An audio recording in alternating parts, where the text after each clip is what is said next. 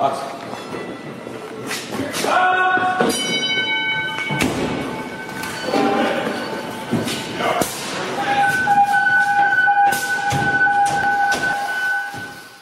to the Student of the Game Fire podcast with your host, Danny B.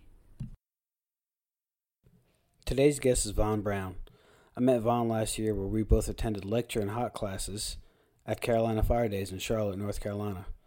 Vaughn was a military firefighter within the Air Force and is currently with the Lexington Fire Department in Kentucky, with 7 years' worth of career and volunteer firefighter experience.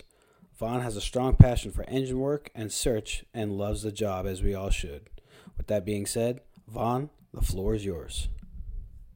All right, so my name is Vaughn Brown. Just talking to Danny here, and going to talk about how did I get into the fire service. So I'm just going to rewind back right now and kind of tell a little bit about my life. So I grew up playing sports. I played football throughout my whole life, and pretty much sports was my identity throughout life.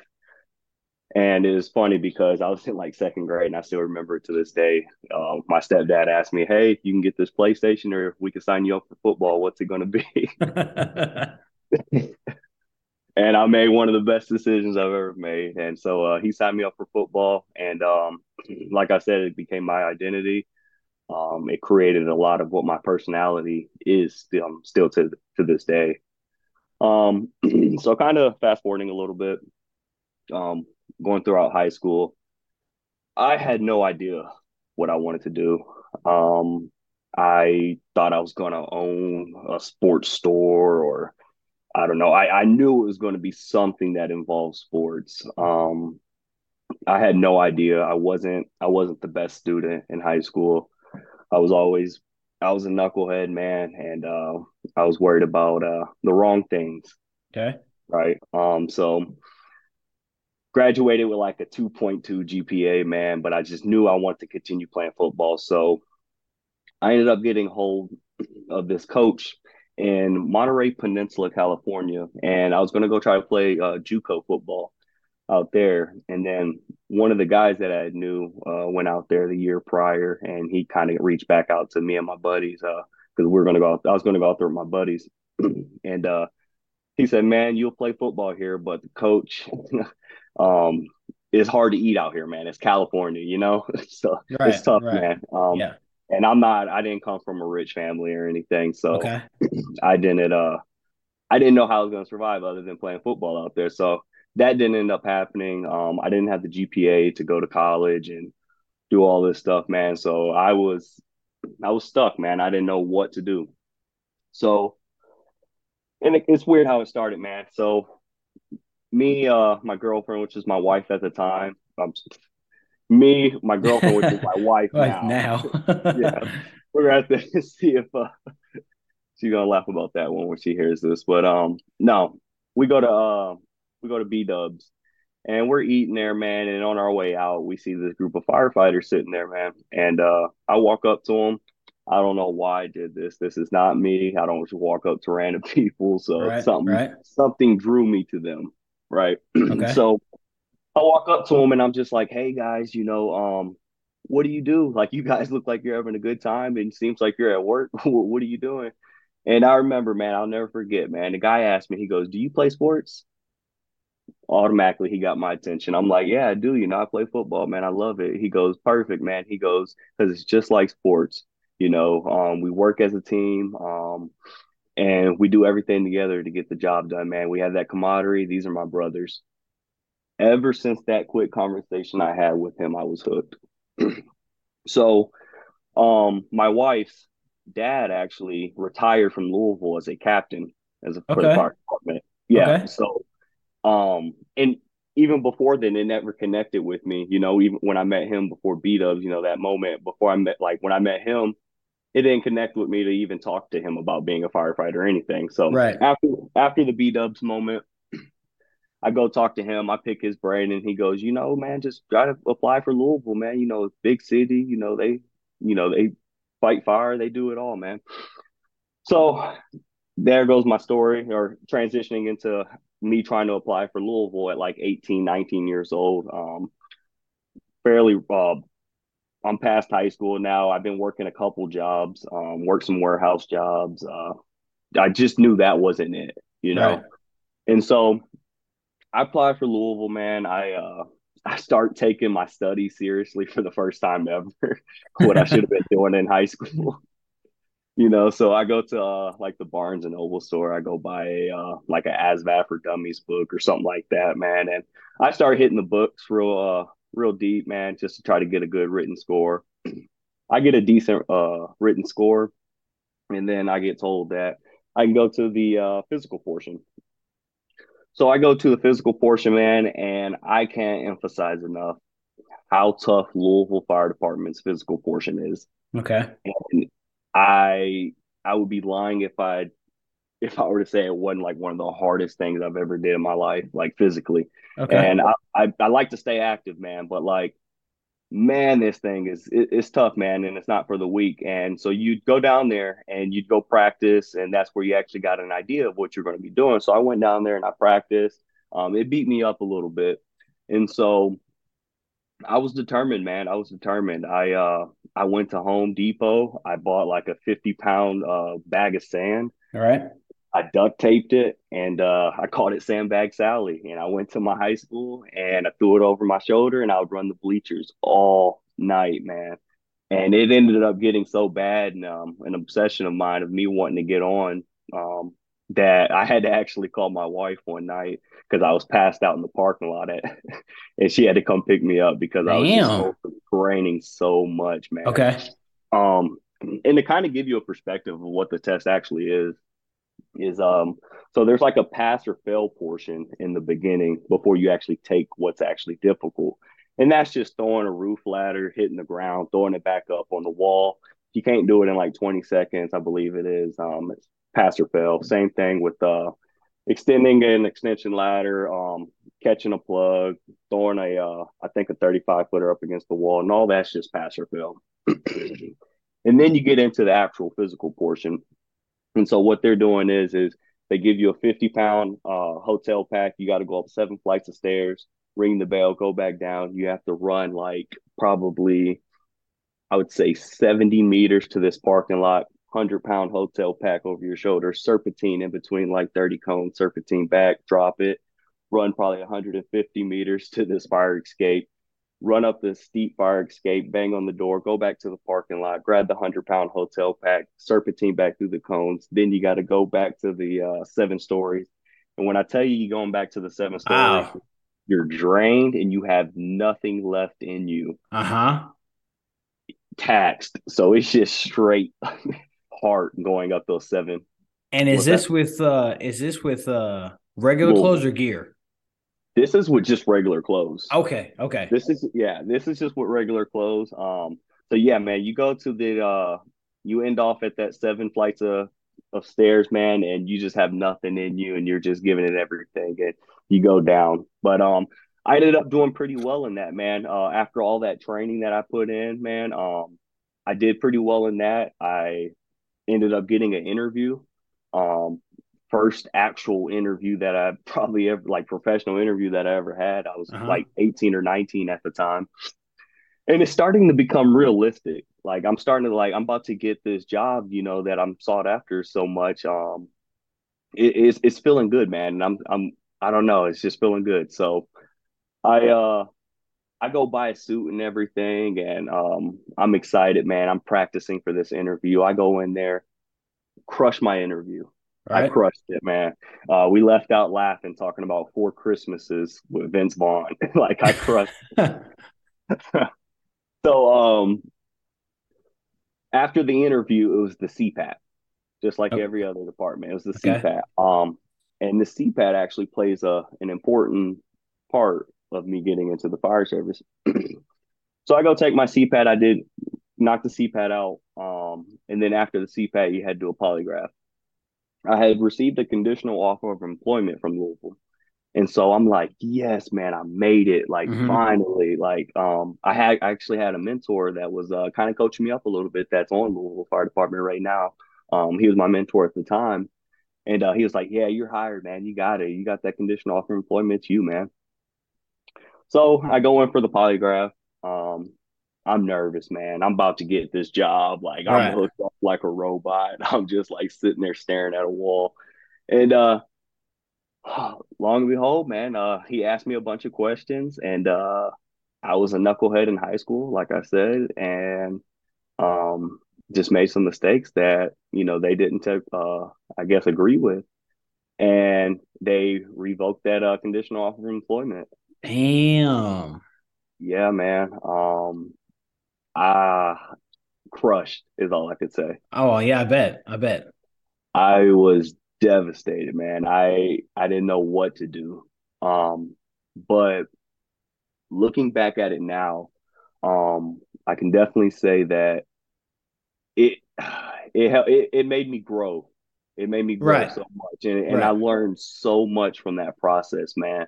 And I'll never forget that process. Um, so going into it, I knew I wanted to be a firefighter. I'm not the type of person that's gonna bow down, man. I'm gonna make this happen, right? I'm gonna be relentless with it. And so I'm at my wife's house, and they got a pool in the backyard, and so my wife's dad's buddies came over, and one of them's in the Air National Guard, and he worked for the fire department for the Air National Guard. And so I go out there and started talking to him and everything, and he asked me the whole process with the Louisville, and he was like, "Oh, it's messed up, man. I'm sorry that happened to you." And he said, "Have you ever thought about being a firefighter in the Air Force?" And I didn't even know there were firefighters in the Air Force. Right. Only thing I knew about the military was my little brother. He ended up going to boot camp his junior year and joining the National Guard, and he that's the only thing I knew about it at the time. So he's talking to me about life in the Air Force and in the military, and this is my first exposure to it all. And so I'm just absorbing it, man. I'm getting motivated. I'm like, yeah, man, yeah, this is awesome. I still get to be a firefighter and serve my country. Heck yeah. Mm-hmm. And so I run upstairs and I tell my wife, I said, "Hey, I'm joining the military." She was not hearing it. She was Right. not hearing it at all. She was just like, "You just met this guy. You don't, you Uh-huh. need to think about this." So time goes on, and I start doing some research, and I become a research junkie whenever it gets into something pretty serious. So Okay. I'm on YouTube all day and night looking at firefighters and stuff in the Air Force, and eventually I go talk to a recruiter, and it worked out perfect, man. I took my ASVAB and it made a decent score, enough for me to be able to get the firefighting position. Mm-hmm. Um, and I think all that was just due to me studying really hard for that Louisville thing, man. And so where we almost ran into problems with getting into the fire service with the military, man, it was just like this tattoo might not meet the regulation of joining, and just a whole bunch of stuff. I tore my ACL in football my junior year. That Mm-hmm. ended up being almost being a roadblock. So he almost ended up talking to me and being a police officer in the Air Force, or like just which we call it security forces. Okay. He's like, "Yeah, man, you get to do the scout sniper stuff and all that." I was like, "Heck yeah." And he started doing what a recruiter's supposed to do, just get you Right. in. Yeah. Yeah. So I go down to MEPS, and it's something every military member has to do. They have to go get screened and everything. So I go down there and I go talk to the recruiting guy, and he goes, "All right, give me 5 jobs that you want." And I said, "Sir, firefighter's number one. It's the job I really want, but here's the four other." And he goes, "Well, do you have any certs or anything? Because if you have any certs, that would bump you above anyone else for the Mm-hmm. fire job." And I said, "No, sir, I don't have any certs." I said, "The only thing I have is this CPAT card right here that just certifies me to be a firefighter in Kentucky." And he looks at me and he goes, "That'll work. That'll work." Okay. And I was like, "Man, the way God works, man, that Right. is amazing. Like, what are the odds of that? Right. Just a CPAT card, man." And so sure enough, man, I was working at UPS at the time, and my recruiter calls me, and I'll never forget this phone call. He calls me and he goes, Firefighter Vaughn, what's up, man? You got the job." Okay. And that was in 2016, early 2016, and I'm sorry, 15. and he told me I was shipping off for boot camp in March of 2016. So that was it right there. I ended up joining the military. My little brother makes fun of me because he said that I followed in little bro's footsteps because I ended up joining after him. But yeah, so I went through boot camp, went through the fire academy down in Texas. And their fire academy, I feel like it was just great on the basics, Hmm. man. It wasn't anything that's gonna blow your mind. I mean, it was just the basic level stuff, Right, right? right, right. I didn't know any better though, man. I was enjoying it. I was having the time of my life. But so I'm in fire academy. I get my first assignment, and my first assignment is Misawa, Japan. Wow. Right? Okay. Yeah. So I I grew up when I grew up. I mean I've lived in Texas, Florida, Minnesota, obviously Kentucky, born in Michigan. So I've moved around a bit, but man, it was unsettling thinking I'm about to go to Japan. Hmm. So I'm like, there's no way. I'm talking to my wife. She's like, there's no way. And so I was able to swap my orders or swap my bases with another fire guy there. And Okay. he had Shaw Air Force Base in South Carolina. Okay. I knew nothing about South Carolina. I knew nothing about Shaw Air Force Base. I just knew I wanted to stay in the country. So, Right. Yeah. I don't blame you. we, yeah, yeah. And it all ended up working out perfect, man. I swapped him for Shaw Air Force Base. Made my way to South Carolina, my first duty station, my only duty station. I deployed a couple times throughout my time in, and Shaw was something special, man. It really was. And I like to put it to guys like this. Whenever you think of an Air Force base, right, especially the fire service portion of it on the installation, you know, our primary mission is ARF, right? And Right. not every day you're getting aircraft fires, right? Right. Right. And so I feel like there could be this misconceived notion of, these DOD guys, you know, they're not getting jobs, they're not doing that, right? Hmm. So I say Shaw was a special place because we had a beautiful mutual aid agreement with the city off base and the county off base. Okay. If we had uh, an MVA, fire, or a significant medical within the vicinity of our base, we're automatically toned. Okay. And that's kind of rare for a lot of Air Force bases. And so, lucky enough, man, I was able to switch my base and actually gain some experience, Okay. with actually being in the Air Force and Right. stuff. Right. And I said that I volunteered for a combination department, which was Sumter down right outside of base. Yeah. Yeah. I've heard of Sumter. Okay. Yeah, yeah, that's where I was at. Okay. So great guys, man, they're great. And so I'm on shift, we get to respond with Sumter. And then when I'm off shift, I am Sumter, volunteer fire department. So best of both worlds, man. Okay. It was awesome. It was awesome. I got to learn a lot. I met some awesome people. Hopefully I was a mentor to a lot of people down there. And I think, and I don't even think he knows this, but my first supervisor, I think, was a big impact on myself due to the fact that he cared so much about the fire service that you know i'm I'm a brand new guy in this new department. I don't know who to follow. I don't know what I don't know. I'm just waiting to absorb anything, right? And that's exactly what he did, man. He took me under his wing, and he showed me a lot, man. And he showed me how much he cared for the fire service, which then translated into me. And that was a great foundation to how my fire career began. So, Okay. That's awesome. No, that's cool. That's cool. Definitely I can say that's probably one of the first. I've never really talked to somebody that, started as like a military type firefighter and then transitioned into, the class that you're in now. So yeah. no, that's pretty neat. That's pretty neat. Oh, yeah. So for you, what do you think the culture should be like in departments around the country regarding pride training and calls?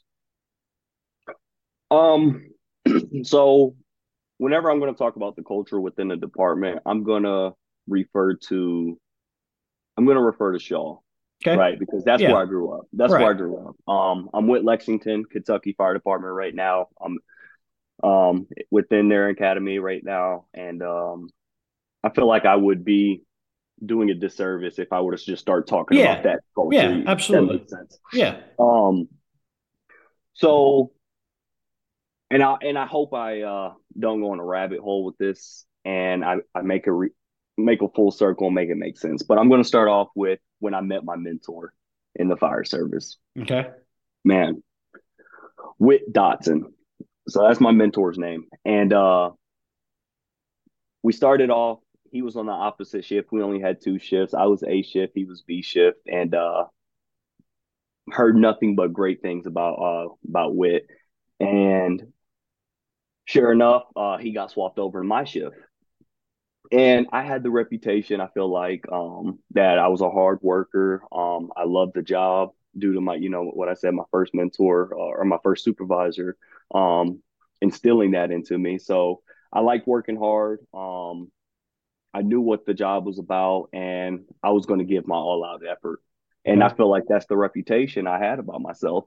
And so my first time really working with Wit, he comes right up to me and he goes, I'm excited to work with you.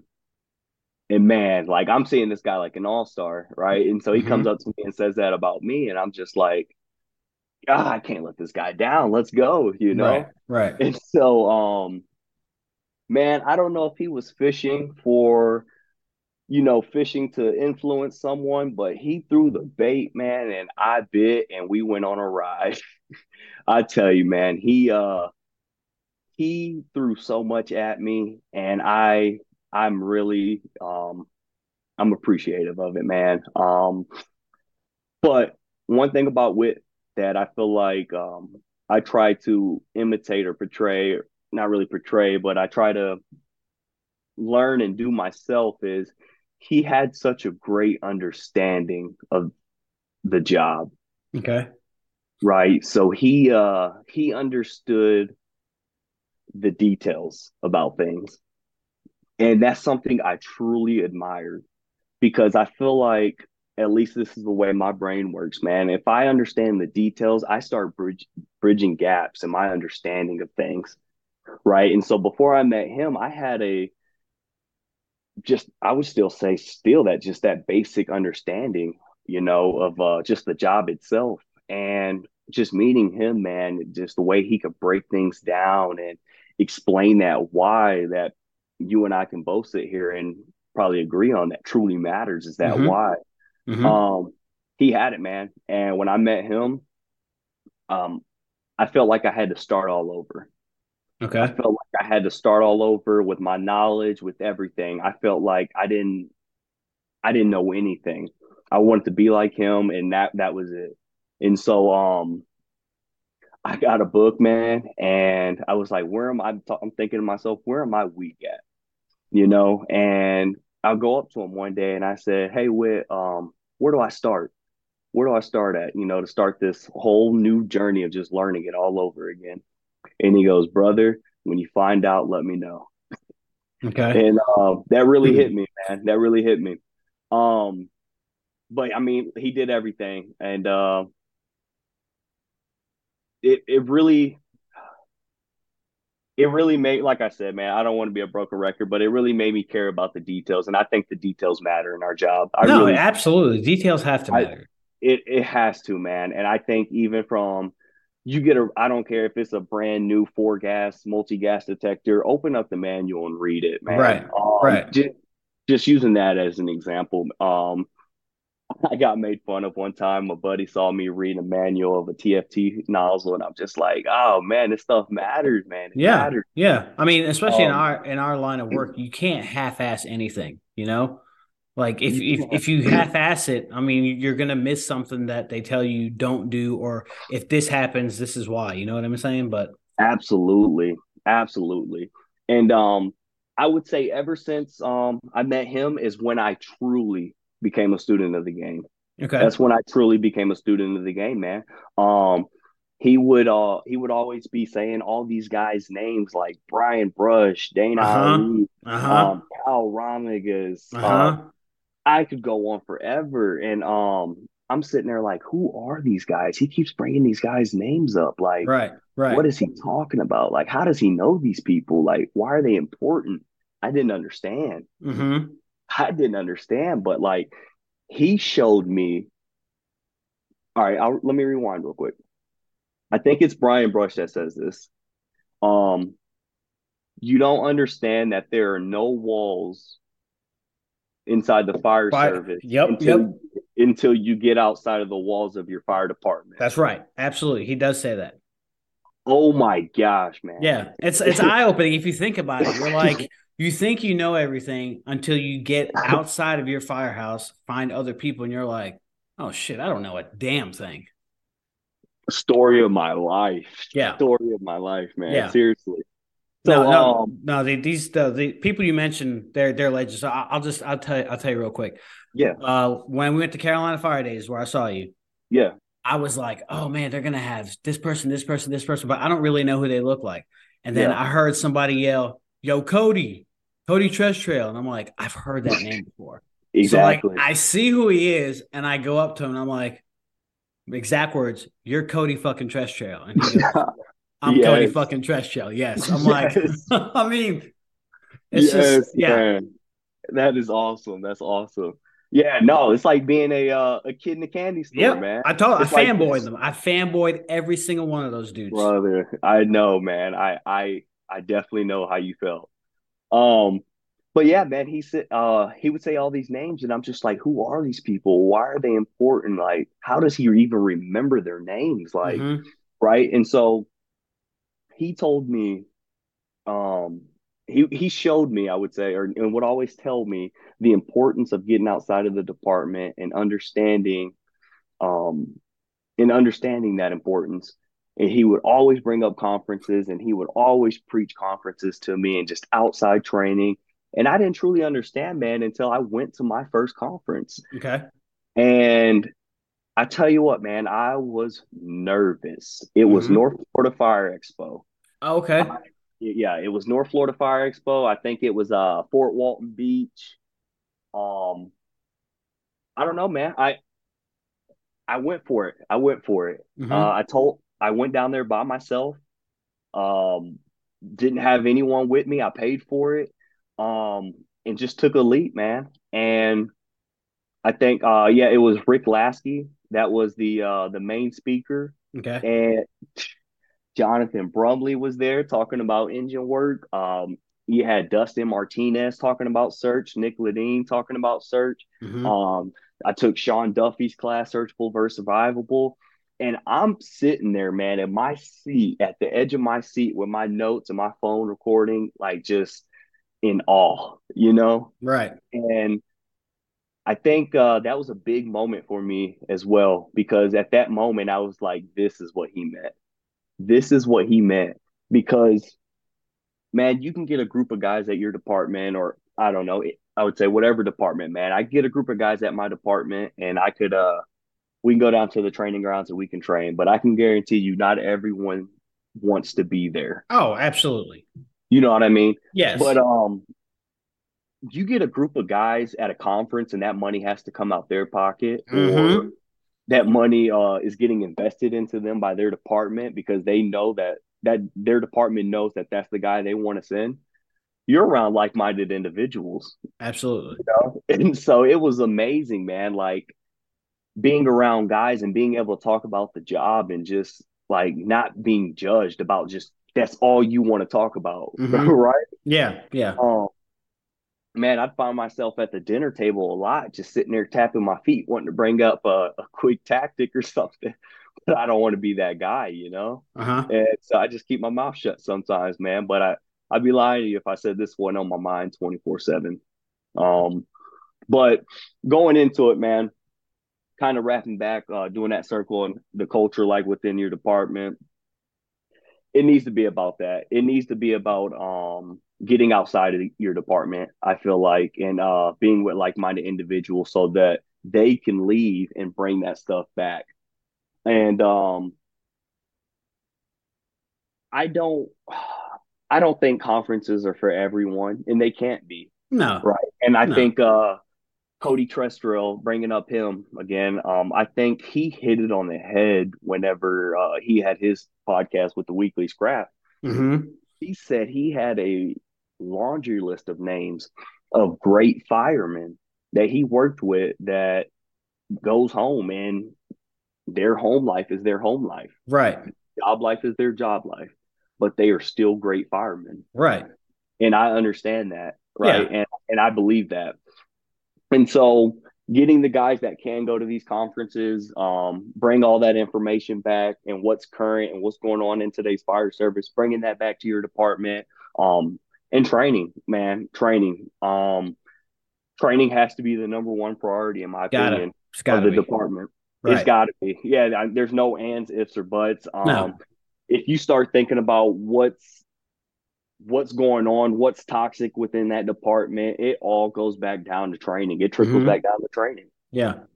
And it Yeah. has to be good training, you know. Oh, I feel like absolutely. Yeah. yeah, Yeah. it can't be just checking off the box, let's get this done. We have to get it done this month type Right. training. It has to Right. be, let's put a couple bodies in there, not mannequins, and let's go in and smoke this building out or, do whatever we got to do. Let's actually get some good training, stretch lines, like let's get it done. Right. Yeah. I mean, I'm all about like, I don't want people to get it twisted or the wrong way that when we go out and train, it's going to be in gear, sweating all the time. No, there's Yep. different type of trainings for different Yep. seasons. There's training where you could just do like a roundtable discussion, talk about a Yep. near miss or something like that. Then there's training where it's nice out. Let's get out and sweat a little bit. Yeah. Put on our gear because that's what we're gonna have to do when the bell hits. But when it comes to training, I'm all about basic training, man. Yeah. Stretching lines, throwing ladders, doing a Yep. search, learning your air pack. I mean, yeah, all that extra heavy rescue, 4-to-1, 5-to-1, that's all good. I don't really do that. I will if I need to learn how to do certain things, but the basics is what we do. Every fire ground, every structure fire call encompasses around the basics. I agree.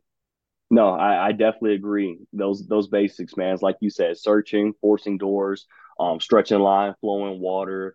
It it's the basics, man. And I say that too. Whenever I get a younger guy and we're training, that's what we're pretty much doing, Right. right? We're hitting up on those basics. So I'm glad you said that. Yeah, man, for sure, definitely. Okay. I hope Okay. I wrapped up that No, question. no, no. You're good. You said it perfectly, and it's okay if we go down rabbit holes, man. That's good. Rabbit holes are fine with me. I do want to say this. I do want to say this. I believe in that question. It was, and how's it maintained? Uh huh. I think it has to be maintained with accountability, right? We have to love each other enough to be able to hold each other accountable to, you know, hey man, I realized you told me last week that you wanted to start masking up every shift with your gloves on. I didn't notice you did it today. Mm-hmm. I just, what's up? Are you all right? Right. Right.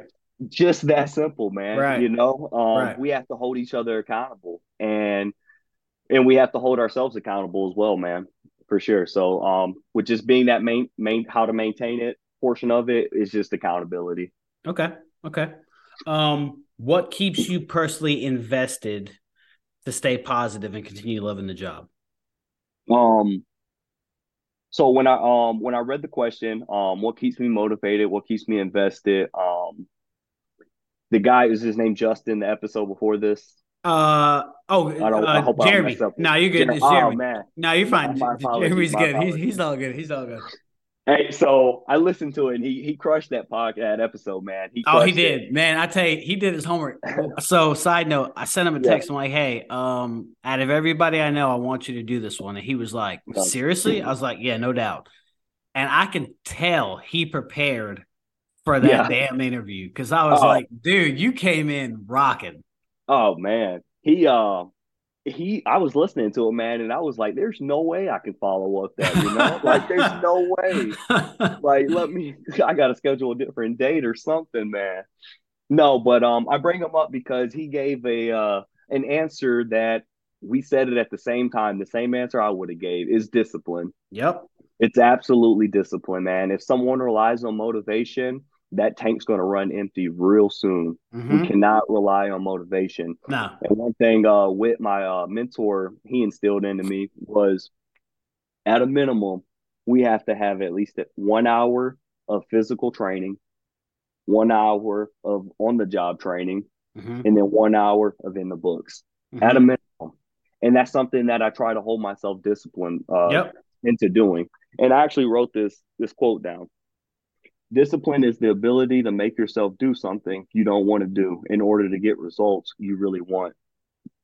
And I don't think Absolutely. it, yeah, I don't think it, I think that's as simply as put, and it doesn't get any better, man. And what also keeps me motivated and, not motivated, but just disciplined and inspired is just, I could sit here and look at you, man, and tell you I don't know enough.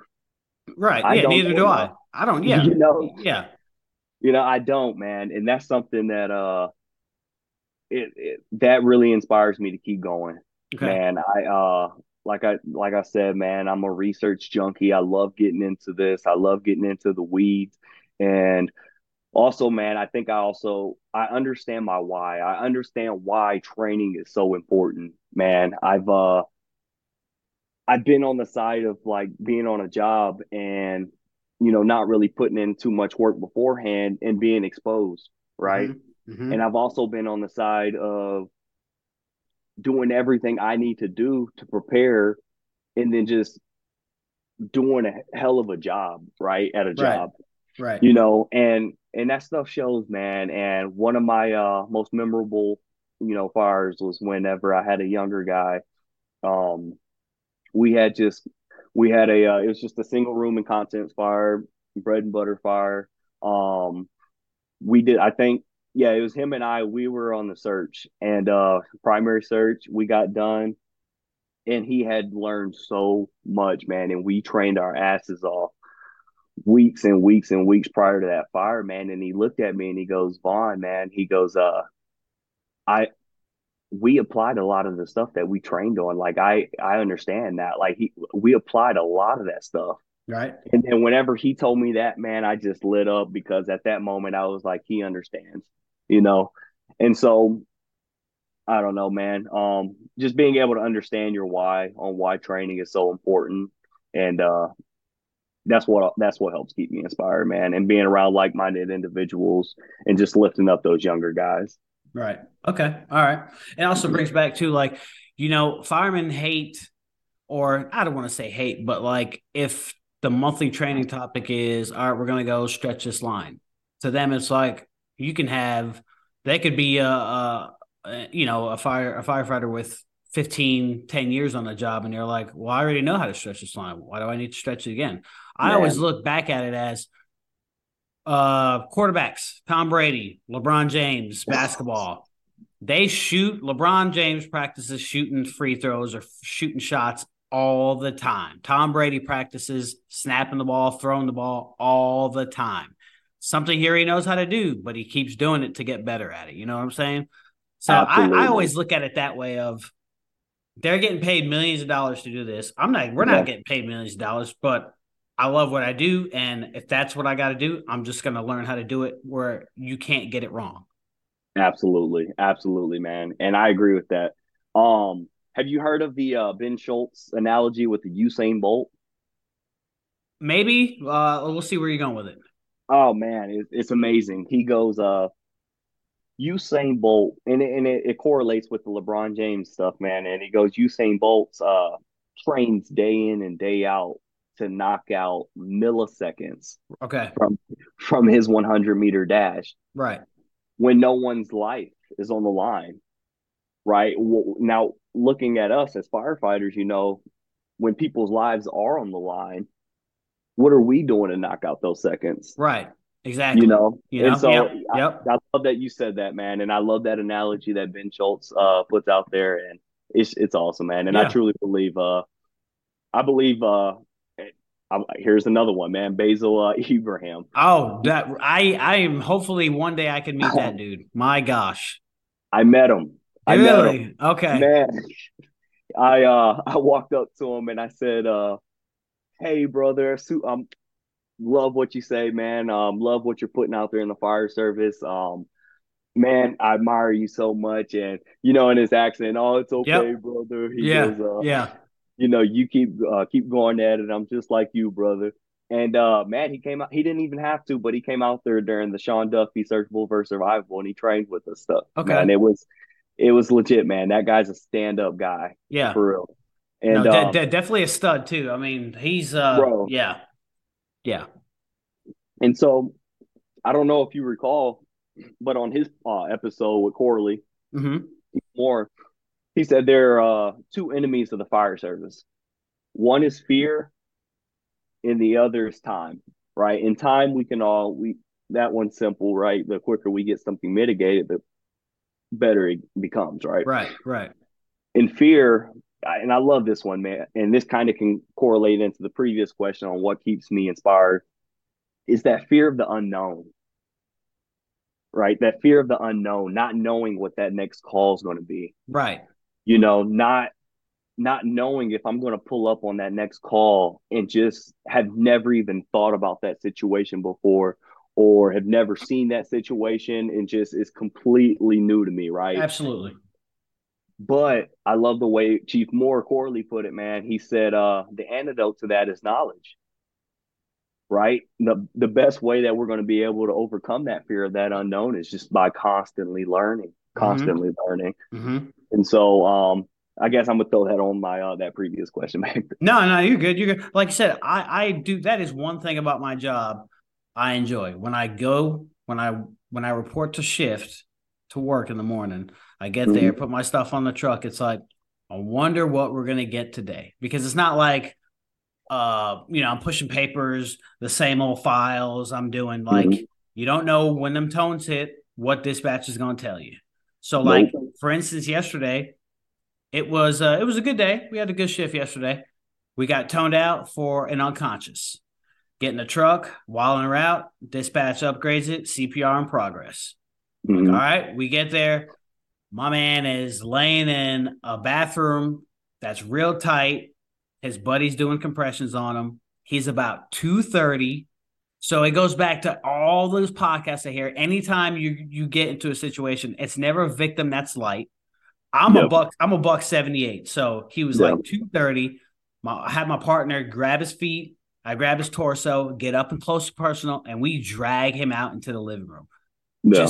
It just all goes back to training for that physical fitness, getting your mind right. Because I can tell you, when I first started, I was like a buck 30, soaking Oh, you wet. gained some weight. You gained I some gained weight. some weight over the years, and I had to, because I think back, would I have been able to do that? Like, hell no. Yeah. So, anyways, it goes back to that. Yes, training, physical fitness, being prepared for the job. Absolutely, man. That's awesome. That's awesome to see that or hear that gain that weight to be able to Oh be more yeah, I successful mean, in I this had job. to, because it was like I got to do something. And hindsight, and we did get him back, so that was also a good day. So before we left the scene, he was talking. So, um, Awesome. what are your ultimate goals? So I was thinking about this one, and just to keep it short, man, my ultimate goal is I want to be a smoke diver one day, and Woo, I will be. nice, I will be a smoke nice, diver. nice. Right. Wait, oh, I so I don't want to interrupt you. How old are you?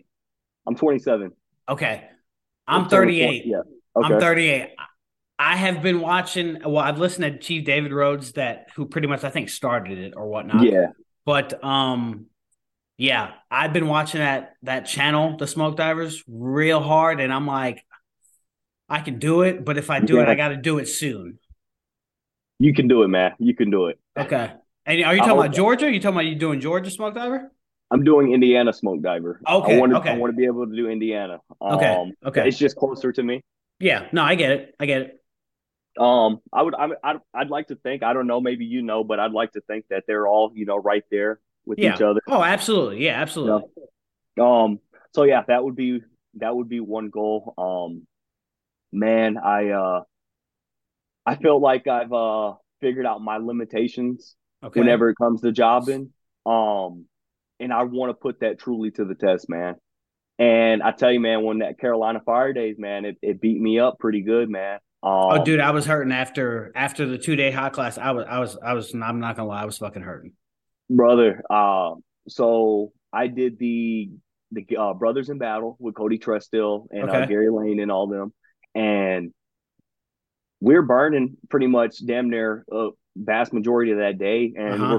we're forcing doors all day, we're stretching line all day, we're searching all day, Okay. and I think we had like a 20-25 minute lunch, and we were back to jobbing, right? Right. And I think that was like an 11-hour day, and then the next day was Truckee Industries with Kevin Lewis. Kevin Lewis. Yep. I took that class. Yep. Yep. Man, and VES all day, Yep. right? Yep. Burning all day. And it was a good time, man. And so I was feeling good after those 2 days. I felt it, right? And then I go back, I have to work my shift falls that next day, right? So I think it was a Friday and Saturday Okay. of the Carolina Fire Days, and I worked that Sunday. Okay. Long to behold, man, we were burning that Sunday. We had night burns.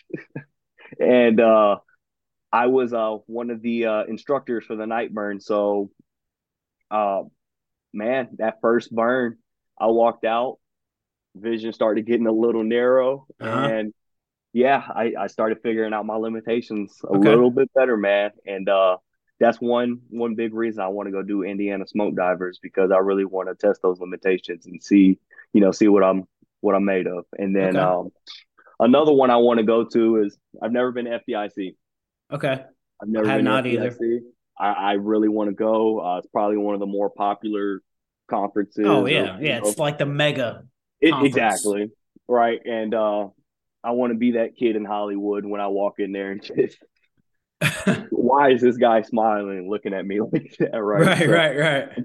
I want to go to I want to do that, and I want to go to FD10 with Jim Oh, McCormick. Jim McCormick. Man, Yeah, yeah. I need to, man. And by hearing like Kurt Isaacson and all these guys talk about FD10, saying that it is hands down got to be the best training that Yes. they offer in this country. Yes. I hear it I got cannot be replicated. Nobody can replicate what Jim McCormick's doing out there in Indiana.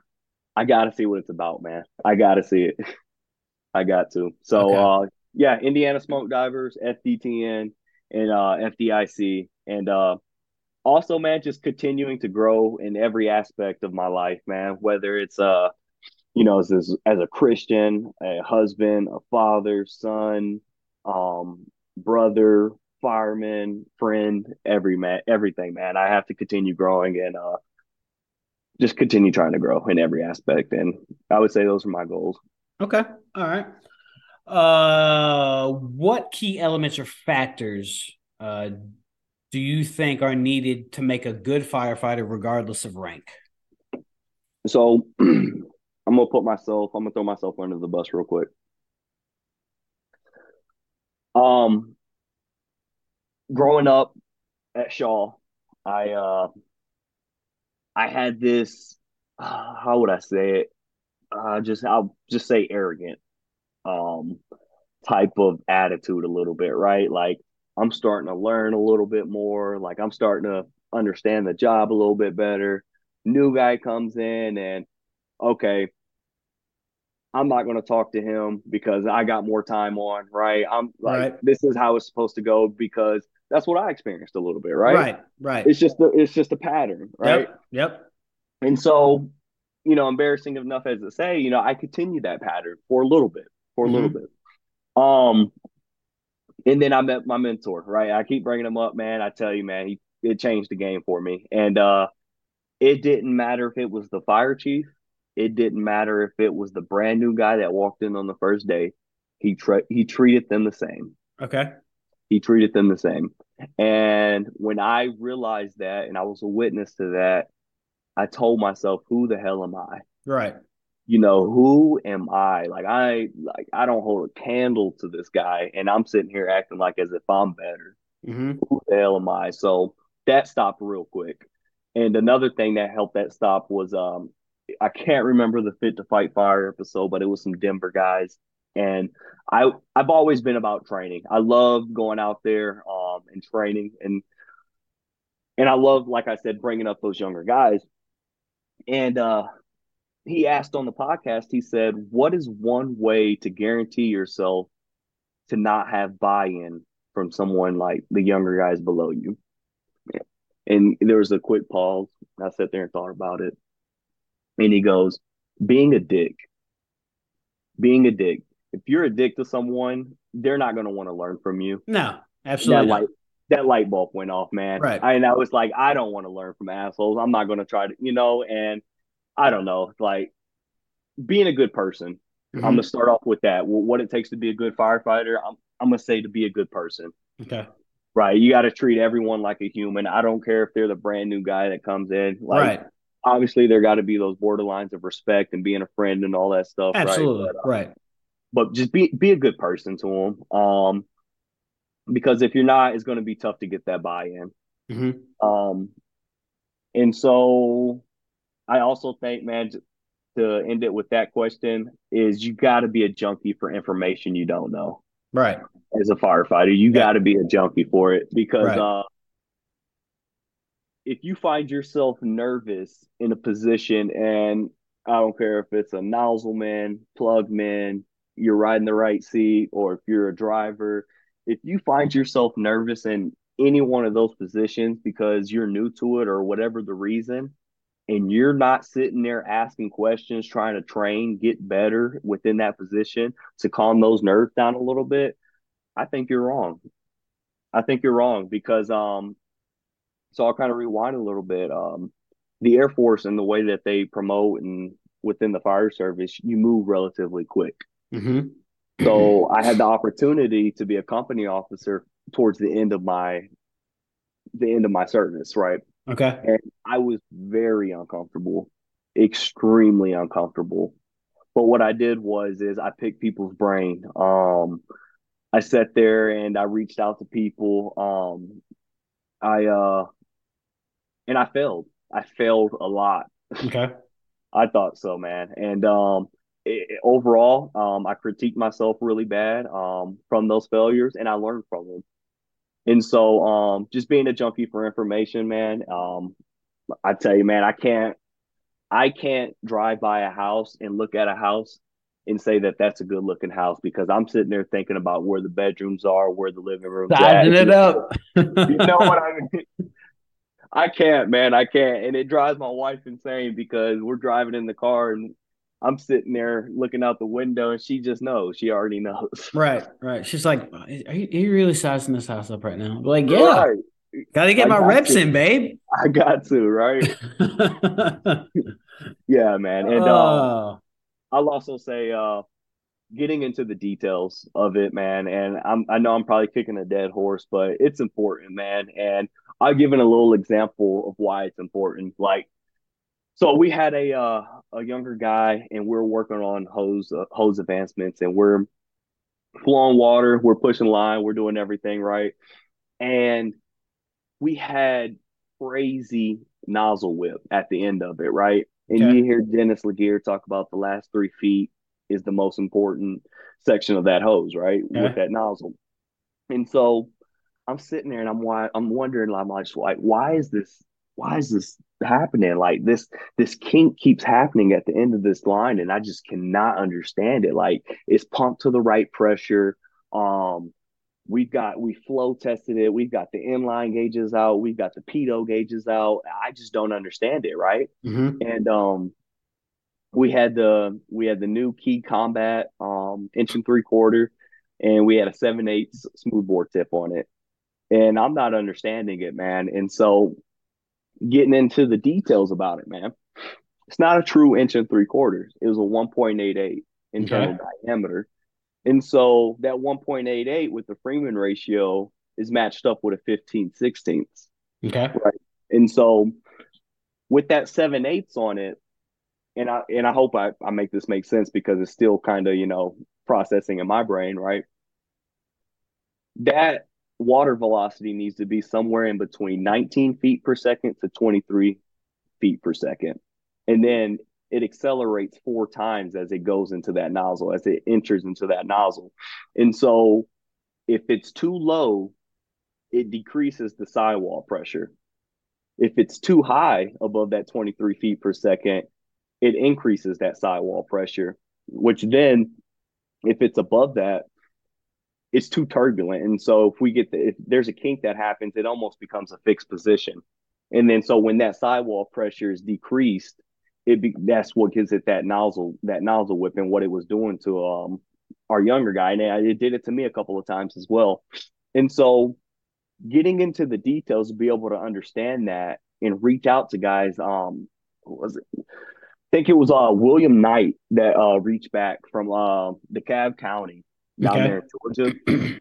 And I read his nozzle study, and then that's where I learned all that stuff. And he reached back and he said, hey, it's not how you guys are holding the hose, man. It's that's what happens whenever you put that 7/8 with that 1.88.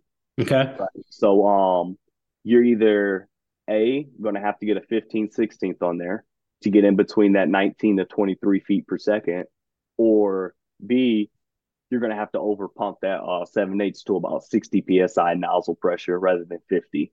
Okay. So sure enough, I got some guys that were invested, some younger guys. It was a great learning experience, and we went out there. We hooked up the inline gauges. We got the pitot gauges out. We got the flow meter, and it washed those kinks out, man. We weren't getting that nozzle whip, and it was stuff like that, man, that you can now explain, and they could now explain if they run into that situation, why that could possibly be happening, you know, and they could take that and go so much further, man. But like, definitely getting into the details and understanding the why behind everything. You need to do that, I feel like, and I feel like that's what makes a good firefighter as well. All right. No, great examples for sure. Lastly, what do you think the American Fire Service can improve on? So with being younger in the fire service, right? Right. I got to be careful with this one. Okay. I don't want any old heads. Man, that guy don't know anything.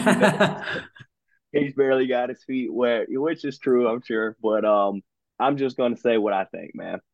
And I think that fire needs to be first. I have to agree with you on that. Yes. I think we're losing, and I don't want to cut you off, but I feel like certain areas of this country, fire departments are losing the way of, we are called the fire department first. That is what we do. Yes, we have EMS, hazmat, technical rescue, heavy rescue, all that good stuff. That's fine, because we got to be a jack of all trades. Yes. But we are a fire department first.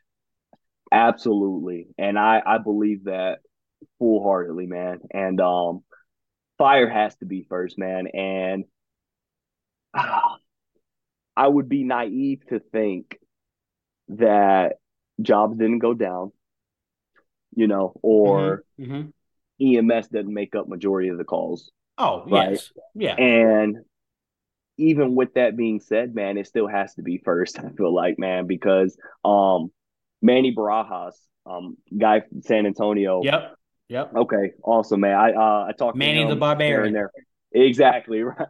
I talk to him whenever I get a chance, man, and we chopped it up a few times, and I think he put it great as well, man. He said that you know, the guys doing it before us, they've gotten the trust of the community based on firefighting. Right.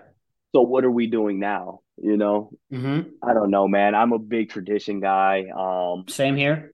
I understand it, and if we're going to be real about it, man, like, if fire's not, like, it's the most dangerous portion of our job. Right.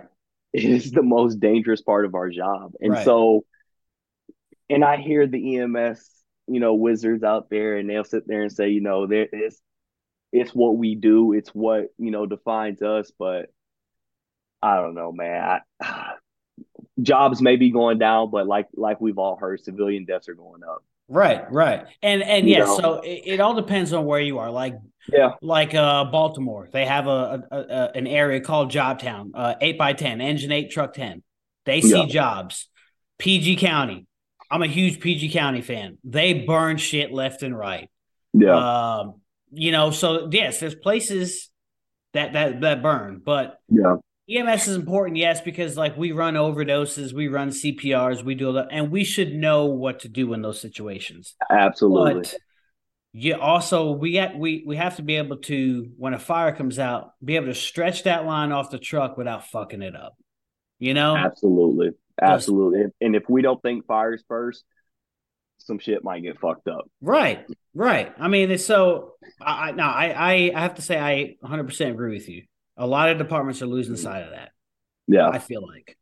I feel like it as well, man. And which kind of translates into that mentality. And this will be the second portion of this question is that mentality of, oh, that can't happen here. Oh yes, I love If that. that makes sense. Yes, If, because that is a dangerous mentality. yes, Yes, jobs might be going down, but man, if you go to work every day as if you're going to fight a fire that day, it's going to be hard for you to like. I'm not going. I don't know, man. If you go to work every day prepared to fight a fire, you're ready. yeah, You're yeah, ready, and I yeah. want to be on that truck with them guys. Right. You know, I remember talking to a younger guy, and I think I was telling him a experience that Sean Duffy or one of them guys down there at North Florida Fire Expo was saying, and talking about a grab or something. And he told me, he goes, "Man, that'll never happen here." Mm-hmm. And I turned my head sideways, and I was like, "Brother, how many houses do we have on base here? We're not talking about the mutual aid that we do off base, right? We Right. know we get that, but how many houses do we have on base?" And we sit there and think about it, right? A little over 500. How many families is that, right? Brother, it's not a fact that if it's going to happen, it's a It's fact just that when it when, happens. when exactly when And it's going it's to going to happen. happen, Yep. and when it happens, it's going to expose the people that weren't Mm-hmm. preparing for it. Mm-hmm. Yeah. And Or yeah. Well, I yeah, like to call them fair weather firemen. The firemen that never train, sit on the couch and go, "Oh, when them tones drop, I'll be ready." And it's like, "Oh, okay, sure you will." facts.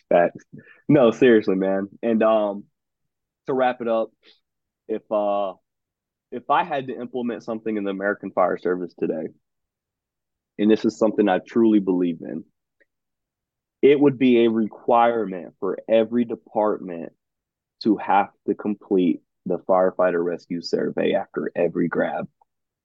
It would be a requirement.